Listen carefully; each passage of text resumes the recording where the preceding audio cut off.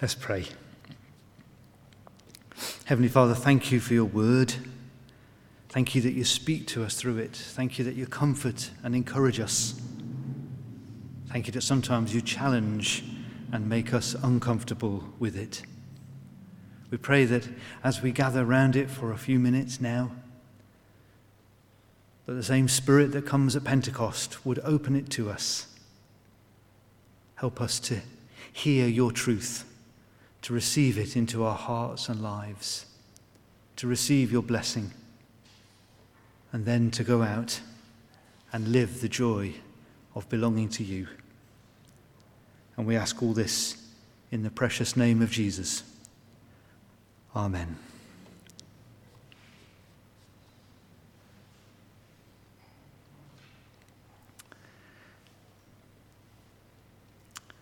In this passage in John's Gospel, Jesus is speaking and praying for his disciples and for those who will believe through their message. He's praying for them, speaking to them shortly before he's handed over his betrayal and then the journey to the cross, the empty tomb, and ultimately his return in triumph to his heavenly Father. And these prayers and words that Jesus gives, particularly in John's Gospel, are very precious. They are some of the last things Jesus says to and about his disciples before he is taken from them. And you can tell that he's concerned. You can tell that he is concerned about them. In these words we've got here on the screen, I will remain in the world no longer, but they are still in the world, and I am coming to you. There's this sense of leaving the people who have become very precious to him. This group of disciples and a sort of bigger group of followers who've been with him over the preceding 3 years, who've been full of misunderstandings and shortcomings and inadequacies and weaknesses, even at times arguments and quarrelling, but nonetheless, they are incredibly important to him. He loves them. And as he's about to leave them, he prays for them. And it is this prayer of protection. Holy Father, protect them. Protect them. Protect them by the power of your name. We know in Scripture, don't we, that we have been given, that people have been given the wonder and joy of knowing the name of God. The name which is, in and of itself, holy. You remember the story of Moses at the burning bush, who was told to take off his shoes because he stood on holy ground. And then God speaks to him from the bush and reveals his name. I am who I am. Something so precious, so important, that it was to be a sign that Moses was indeed sent by God. Tell them, I am has sent me to you. Something so precious that when the 10 Commandments are given on Mount Zion, one of them is, do not take the name of the Lord your God in vain. The glory, the wonder, the holiness of the name of God. We know there is power in the name of Jesus, don't we? We see it in the Gospels. Do you remember when the 72 are sent out and they go and they do amazing things and they come back to Jesus and they say, Lord, the demons are subject to us in your name. Paul writes in the early church, he writes to the Corinthians, and he tells them what they were. He tells them what they were. And then he says, and that is what some of you were, but you were washed, you were sanctified, you were justified in the name of the Lord Jesus Christ and by the Spirit of God. We can feel it now, can't we? We feel the power of the name of Jesus in our own lives. And of course, we look forward to the time The time that Paul talks about in Philippians chapter 2, that at the name of Jesus, every knee will bow and every tongue confess that Jesus Christ is Lord. There is power in the name of Jesus. Now, it's important that we don't misunderstand this, because sometimes, just sometimes, you meet Christians, wonderful, God-fearing and lovely people, but they seem to somehow think that perhaps we're in some video game and the power of Jesus is a superpower, okay? And we're in this cosmic battle where the baddies are all really bad and they're usually dressed in black, and the goodies are really good and they're usually dressed in white, and obviously we're one of the goodies, and everyone is slim and beautiful, okay, and we're going to overcome through the power of Jesus, okay? It's not like that. Clearly, we are in a battle. Scripture makes that clear. We are in a battle, and there is power in the name of Jesus. But rather than seeing ourselves as some strange members of a video game, we need to hear the words of Scripture and to ask, what does the power in the name of Jesus give us? First and foremost, it comes to protect us, to enable us to stand. Do you remember in Paul's letter to the Ephesians, chapter 6, at the end, he gives this amazing picture of the armour of God. It's a beautiful, beautiful chapter. If you've not read it recently, do read it. And it's quite possible that Paul is in prison and he's looking at a Roman soldier, and as each of the parts he looks, he says, well, that could be the helmet of salvation and the breastplate of truth and the belt and the sandals. It's wonderful. It's wonderful. And do you know what we're told to do at the end of all that? To stand. To stand. Do you know, it's a very underrated skill to be able to stand your ground. The power of the name of Jesus protecting us to enable us to stand our ground.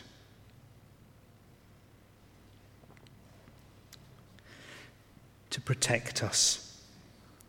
So what is it going to protect us from? Jesus tells us, doesn't he? I will remain in the world no longer, but they are still in the world. The power of the name of Jesus enabling us to stand our ground, to be protected from the world. Now, please don't misunderstand me. It's clearly not the case that everything that happens in the world is evil or wicked or bad. That's just nonsense, isn't it? We know there is lots of wonderful things in the world. We can even see that in the life of Jesus. You see him having meals with people, spending time with people, sort of wanting to be with children on at least one famous occasion. There is a life and a love and a vibrancy about Jesus. It is not that the world is all wicked and we somehow have to withdraw from it. But nonetheless, the world does often, very often, work with different sets of values, doesn't it? Different ways of describing what it means to succeed. We live in a world, we do, and I rather suspect the disciples did too, where success is usually measured in terms of things like fame, ambition,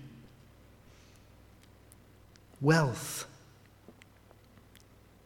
The things that our culture value above almost all others: fame, fortune, and physique. This sense that we have to get on to be more, to acquire more, to get what you can what you get, and to sit on the can.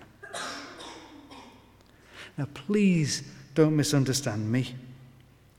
Don't think there's anything in Scripture which tells us we shouldn't want to do everything we can with our gifts and talents.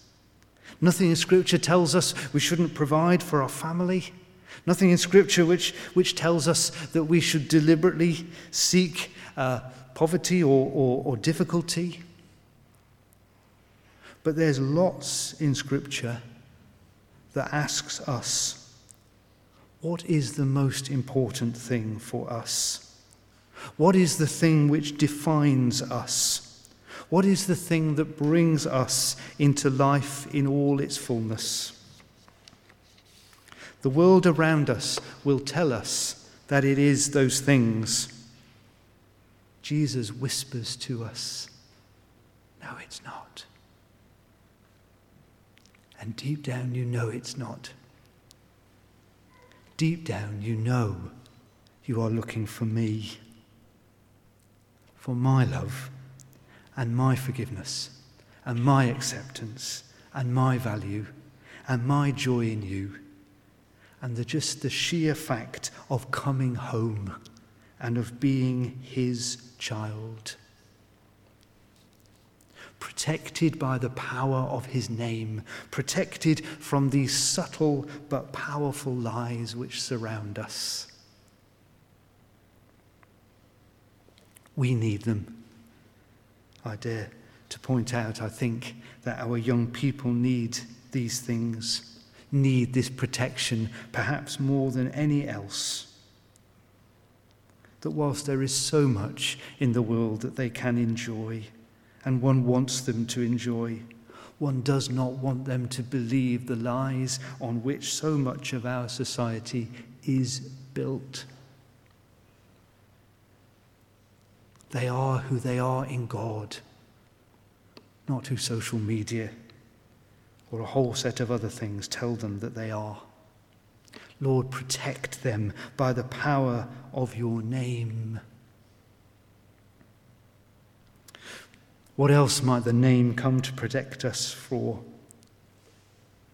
Perhaps the extremes of thinking that we are either of no value or if we are of far too much value. Do you know, it's really easy, isn't it, to get into the trap of thinking that that somehow we are very little, or perhaps nothing at all.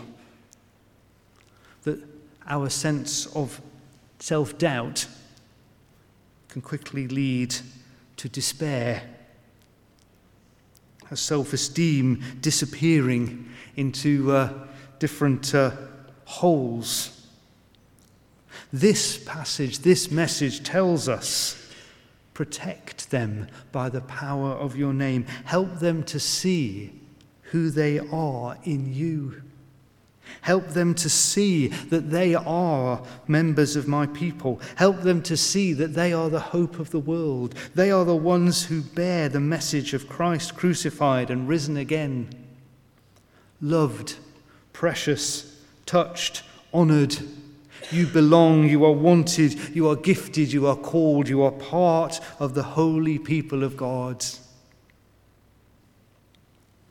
Protect from those moments when our self-esteem begins to sink.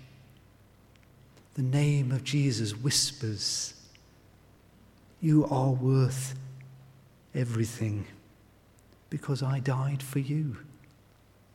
And I have called you to be part of the setting free of the world and of the whole of creation. And what about the other end of the extreme? You know, you can meet clergy. I think I've fallen foul of this. You can meet them and they honestly seem to believe, okay, and I'm speaking from personal experience here, they honestly seem to believe that if the Lord didn't have them, then the Lord would struggle, okay? That somehow it isn't going to work unless they do what they're doing, okay? What a load of nonsense, okay? Protect them by the power of your name. Jesus can do what he's going to do, even if we mess up. Actually, sometimes he'll do it even better when we do mess up. Not that we should set out to mess up, but he has a wonderful, wonderful ability to take our mistakes and to transform them into something glorious. Protect them by the power of your name. Protect me, protect us from somehow thinking we are too central to what God is doing. He is doing it, and he calls us to be part of it. And it's glorious and it's wonderful, but it is his work. Okay, protect them. So what's he protecting us from? He's enabling us to stand. He's protecting us from the wrong thinking of the world. He's protecting us from the wrong thinking about ourselves. And perhaps ultimately, he is also protecting us from one last thing. Holy Father, protect them from the things that would pull us apart. The unity of the people of God matters to Jesus. He prays in John chapter 17 3 times within 3 verses that they may be one as we are one. Part of the mission of the church, the people of God, is to reflect the unity of Father, Son, and Holy Spirit. That is a sign of God's presence, and that is a sign to the world. A world which so often falls into disunity and disagreement. So does that mean we have to agree with each other all the time? Is it protecting from differences? Protecting from any moment when we might fall out with one another? Of course not. As I've already said, Jesus' disciples, as they followed Jesus, fell out with one another. In the early church, in the book of Acts, in chapter 6, there's already grumbling going on, because some people are getting more bread than others. By the time you get to chapter 15 in Acts, there's a full-on council to decide how the Gentiles who are becoming Christians have then got to keep or not keep the law. If you read Paul's letters, there's all sorts about being one in the Lord. In John's epistles, he talks constantly about loving one another. Holy Father, protect the oneness of your church, because we are very human beings. We belong to him first and foremost. And you know that's really difficult. It's really difficult. Do you remember the time of the Brexit vote? Do you remember that? People lost friends, didn't they? Long-standing friends. My mum did. Remember her talking about it with huge sadness. That somebody who she'd known for most of her life suddenly became estranged because she'd launched into a conversation about how she expected this person to agree with her. And after 5 minutes, she had to pipe up and say, I don't. Leavers and remainers together in Christ. Those who thought the vaccine was good and those who wouldn't have the vaccine. Together in Christ. Those who want to wrestle with questions of gender and sexuality and relationships and marriage, and those who fear those discussions very much. One in Christ. Protect them by the power of your name, the name you gave me, so that they may be one. The oneness we have in Christ is precious. It is one of the things that Jesus has done for us. One of the things he wants to continue with us. One of the things he wants to protect. Forgive me, I'm going on longer than normal. I think this is a really wonderful verse. Holy Father, protect them by the power of your name. Have a think about it. You bear the name of Jesus. Isn't that an amazing thing?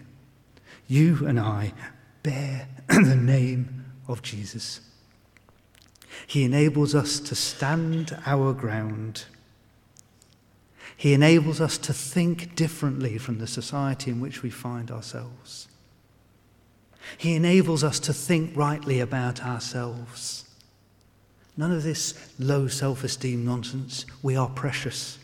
None of this feeling that we are so central to the cause of the gospel that somehow God can't do without us. That's bonkers. None of this feeling that if somebody disagrees with me, I cannot have anything to do with them. They are my brother and my sister. And I am called, as they are called, to be protected by the power of his name. Amen.